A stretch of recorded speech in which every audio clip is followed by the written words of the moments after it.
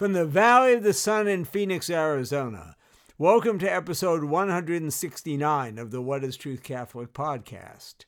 My name is Deacon Steve, and I am a permanent deacon in the Diocese of Phoenix. This weekend we celebrate the baptism of the Lord, as we hear about Jesus asking John the Baptist to baptize him. Now, Jesus did not need to be baptized, as he is God. He is without sin. And yet, in all humility, he asked John to do this. And God is clearly pleased with the humility and love of his Son. We too are called to grow in humility and to live our baptisms out in the world, so that they are not simply a sacrament that many of us have received at infancy, but the beginning of a life in faith, living the life that Christ calls us to live, to serve him and to serve one another. In episode 169 of the What is Truth Catholic podcast, we first discuss our saint of the week, who is Saint Marguerite Bourgeoys, who despite disappointment served the First Nations people in Canada. We'll hear a homily for the baptism of the Lord as we hear about Jesus asking John the Baptist to be baptized. In the segment Catholics in the News, we will learn about a saint in a floundering bookstore. In the segment Truth in the Media, we will discover a new book highlighting a period of persecution in the life of the Church. In the segment entitled I Don't Get It, I will attempt to understand the actions of the government in a Canadian province. Finally, during our truth topic of the week, we will hear the truth from Pope Francis about prayer.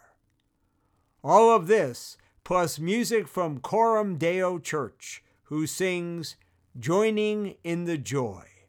This and more on episode 169 of What is Truth?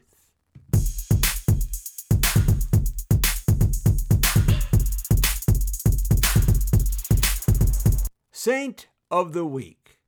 God closes a door and then opens a window, people sometimes say when dealing with disappointments or someone else's. That was certainly true in Marguerite's case.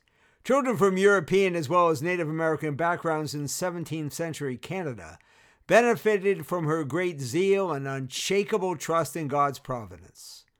Born the sixth of 12 children in France, Marguerite at the age of 20 believed that she was called to religious life. Her applications to the Carmelites in Port Clares were unsuccessful. A priest friend suggested that perhaps God had other plans for her. In 1654, the governor of the French settlement in Canada invited her to come to Canada and start a school in Ville-Marie, which eventually became the city of Montreal. When she arrived, the colony numbered 200 people with a hospital and a Jesuit mission chapel. Soon after starting a school, Marguerite realized her need for co-workers. Returning to France, she recruited a friend, Catherine Trollo, and 2 other young women. In 1667, they added classes at their school for First Nations children. A second trip to France 3 years later resulted in 6 more young women coming to Canada in a letter from King Louis XIV authorizing the school. The Congregation of Notre Dame was established in 1676, but its members did not make formal religious profession until 1698, when their rule and constitutions were approved. Marguerite established a school for First Nations girls in Montreal. At the age of 69, she walked from Montreal to Quebec City in response to the bishop's request to establish a community of her sisters in that city. By the time she died, Marguerite was referred to as Mother of the Colony. Her feast day is January 12th. Sister Marguerite Bourgeoys, who dedicated herself to serving First Nations people, our Saint of the Week.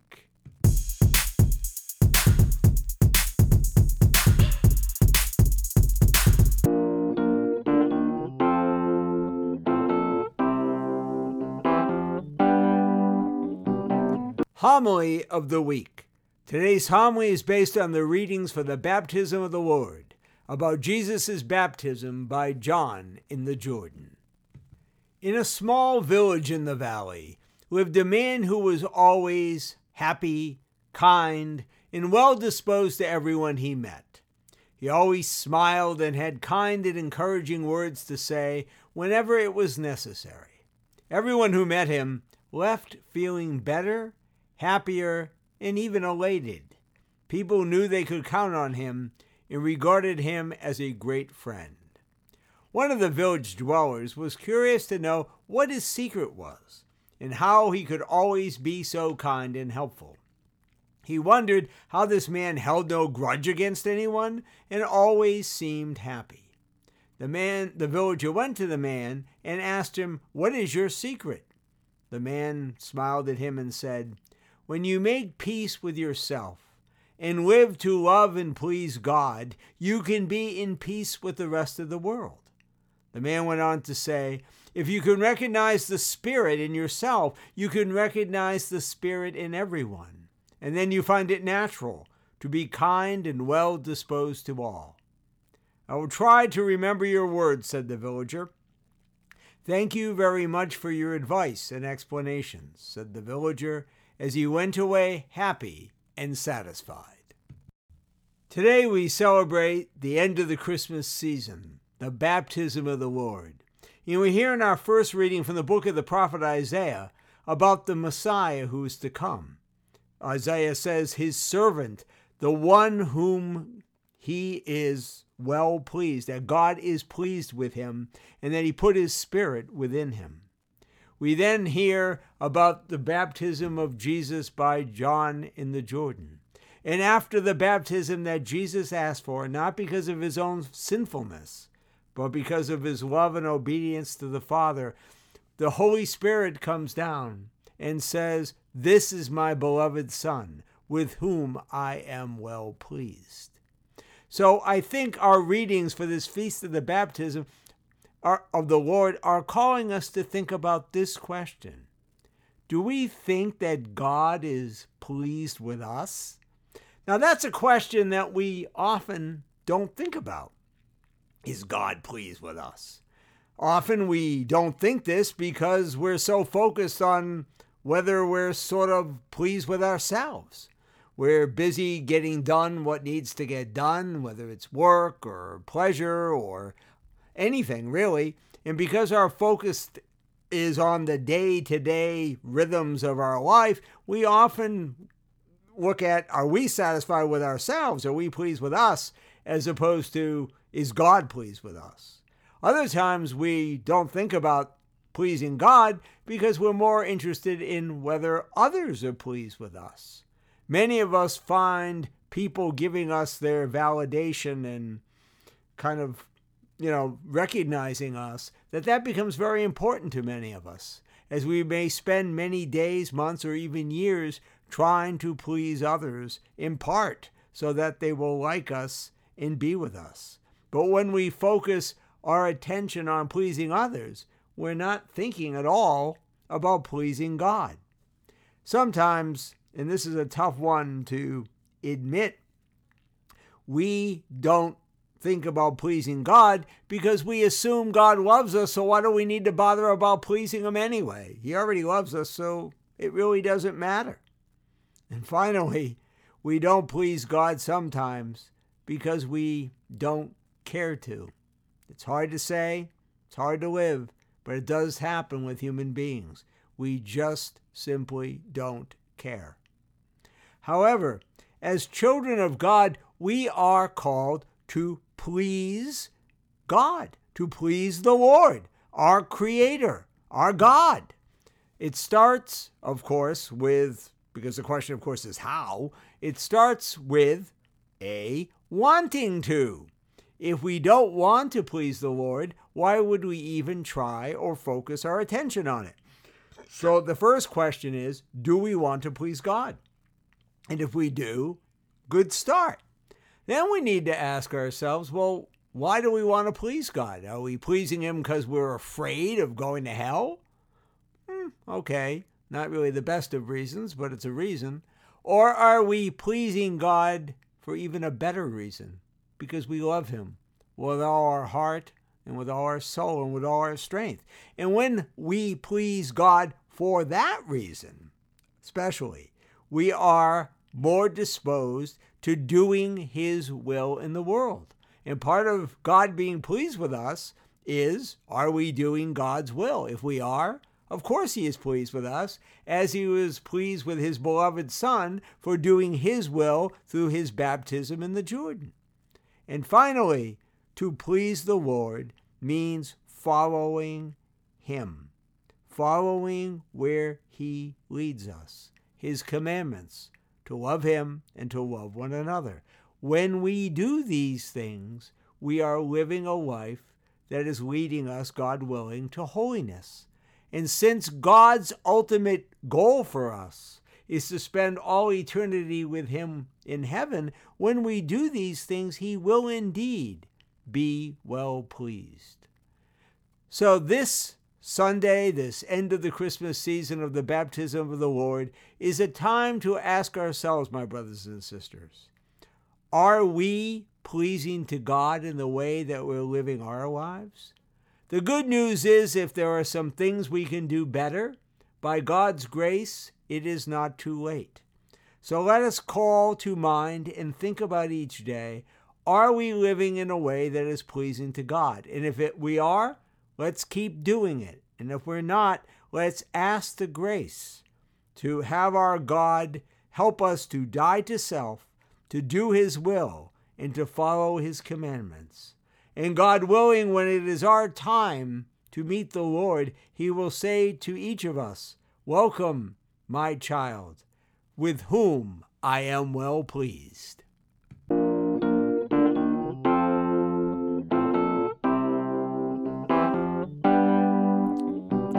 And now let us listen to Coram Deo Church, who sing, Joining in the Joy.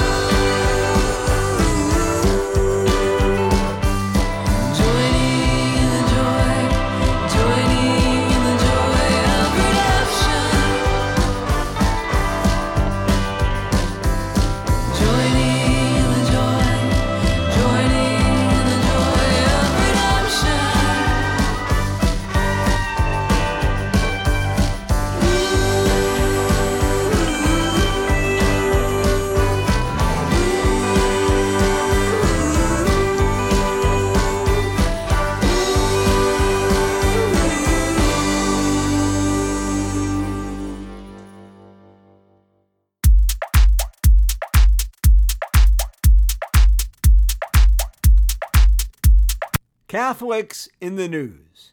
When your business runs out of money and you need a miracle, whom do you call? The Catholic Church, apparently. Warwick Jordan, who's a New Zealander, owns a secondhand bookstore entitled Hard to Find Bookshop. Jordan is not a Catholic, but this past summer found himself strapped for cash.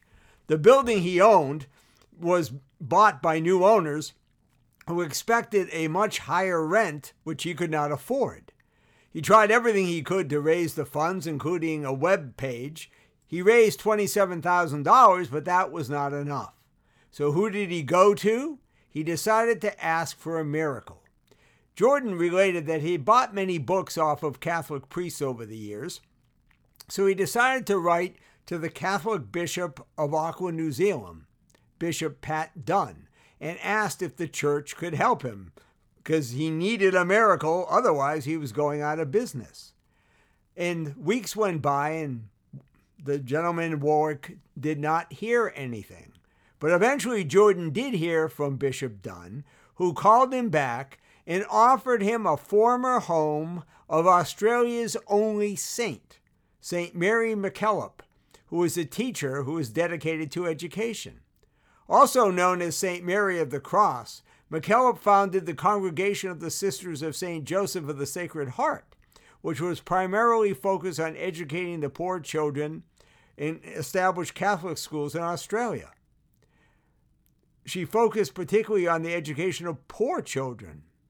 With its high ceilings, plastered domes, huge windows, etc., the building had all the character that Jordan was looking for. It was in poor condition, but it had the rent to match. So after getting a loan to cover the rest of his costs, Jordan reopened his shop. He made appropriate use of the space and even has a bigger theology section, along with extra information about, of all, who? St. Mary MacKillop. Warwick Jordan, who with the help of St. Mary MacKillop and the Bishop of Auckland, was able to save his business. This week's Catholics in the News.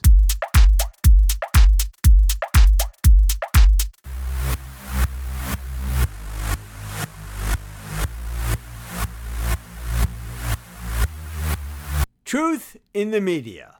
Perhaps no living author could be more qualified than Lady Antonia Fraser to tell the story she tells in the book The King and the Catholics, England, Ireland, and the Fight for Religious Freedom, 1780 to 1829. Herself a Catholic, her father sat in Britain's House of Lords as the 7th Earl of Longford. Her deceased first husband, Sir Hugh Fraser, was a member of the House of Commons for more than 30 years. By the time of the American Revolution, England's penal laws against Catholicism were close to being a dead letter, with de facto toleration of Catholics generally accepted by Protestant England. Formal repeal of the penal laws was another matter.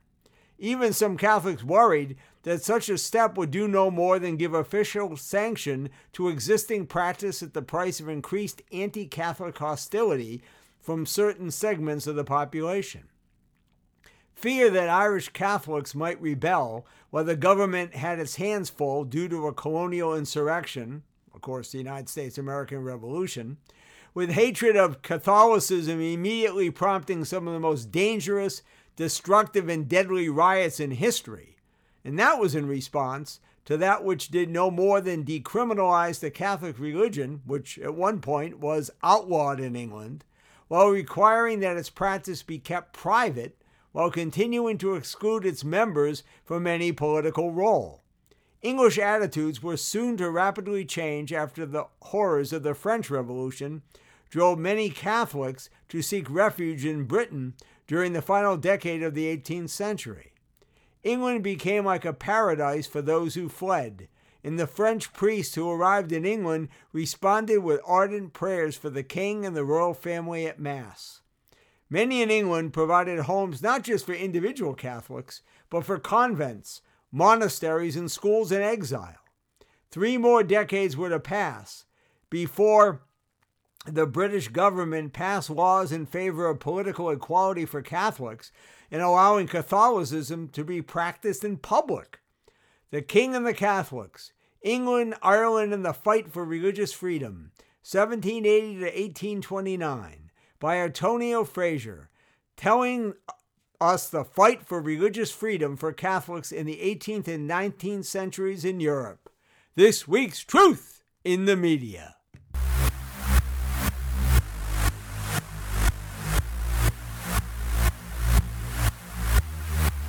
In a class action lawsuit in the Canadian province of Saskatchewan, more than 60 Indigenous women alleged that they were coerced into being sterilized.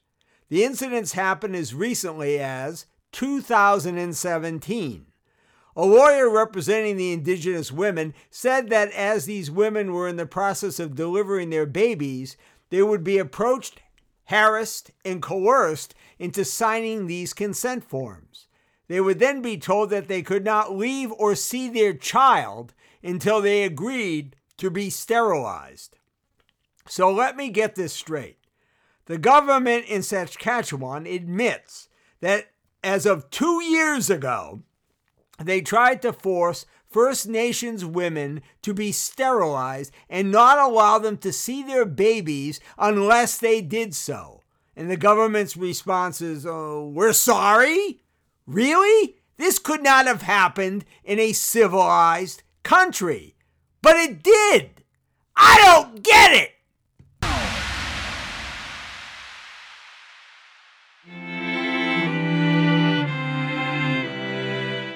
Truth topic of the week. When praying, remember the words of Jesus when he taught the Our Father. Pope Francis said recently, meeting God as his beloved child and speaking from the heart. Some think that to pray is to use many words. Pope Francis said, I too think of many Christians who believe that praying is talking to God like a parrot, not praying that's done from the heart, from inside. Pope Francis went on to say, God does not need anything.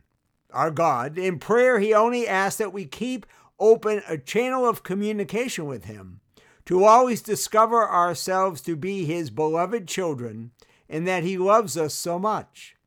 When Jesus introduces the Our Father, Pope Francis went on to say, as a way to pray, he at the same time distances himself from two types of people and two other ways of praying.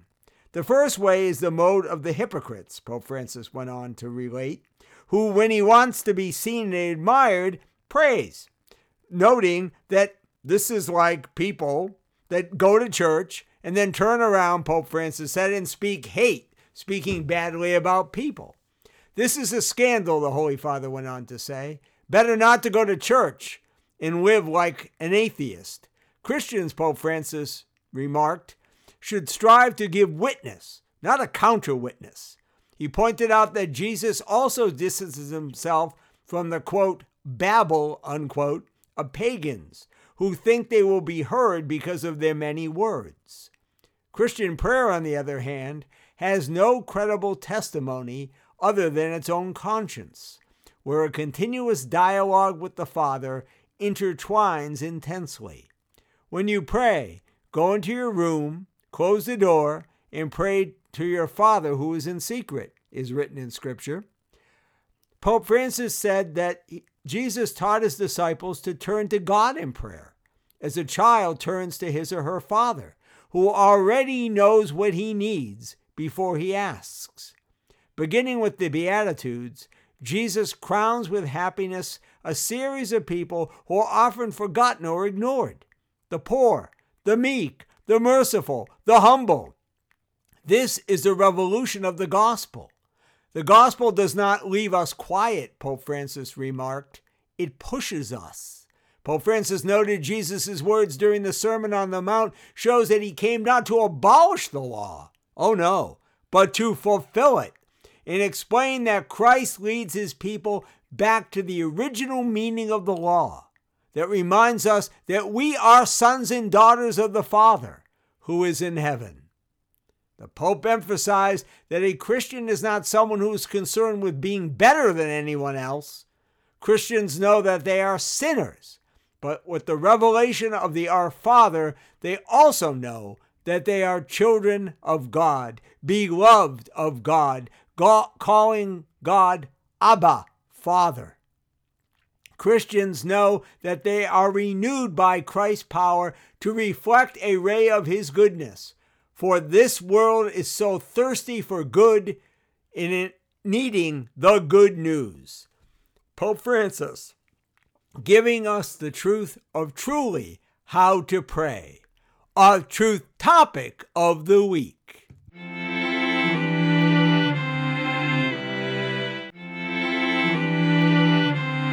Well, we've come to the end of episode 169 of the What is Truth Catholic podcast. If you have any feedback about the podcast you wish to share, I actually never get any, so if you want to send me an email, that'd be great. You can email me at deaconstevew, all lowercase, at gmail.com. As we continue our journey to God, as we end this Christmas season with the baptism of the Lord, may we realize who we are. We are called to live our own baptisms as brothers and sisters in the Lord. Let us pray that our Lord will help us to grow in love of him and of one another. Let us pray. Lord, help us to discern the truth you call us all to live. Help us to live in this truth so that we can be truly free. And let us ask Our Lady's help in this journey. Hail Mary, full of grace, the Lord is with thee. Blessed art thou among women, and blessed is the fruit of thy womb, Jesus. Holy Mary, Mother of God, pray for us sinners now, and at the hour of our death. Amen. Until next time, this is Deacon Steve. I invite you to join me as we discover together what is truth.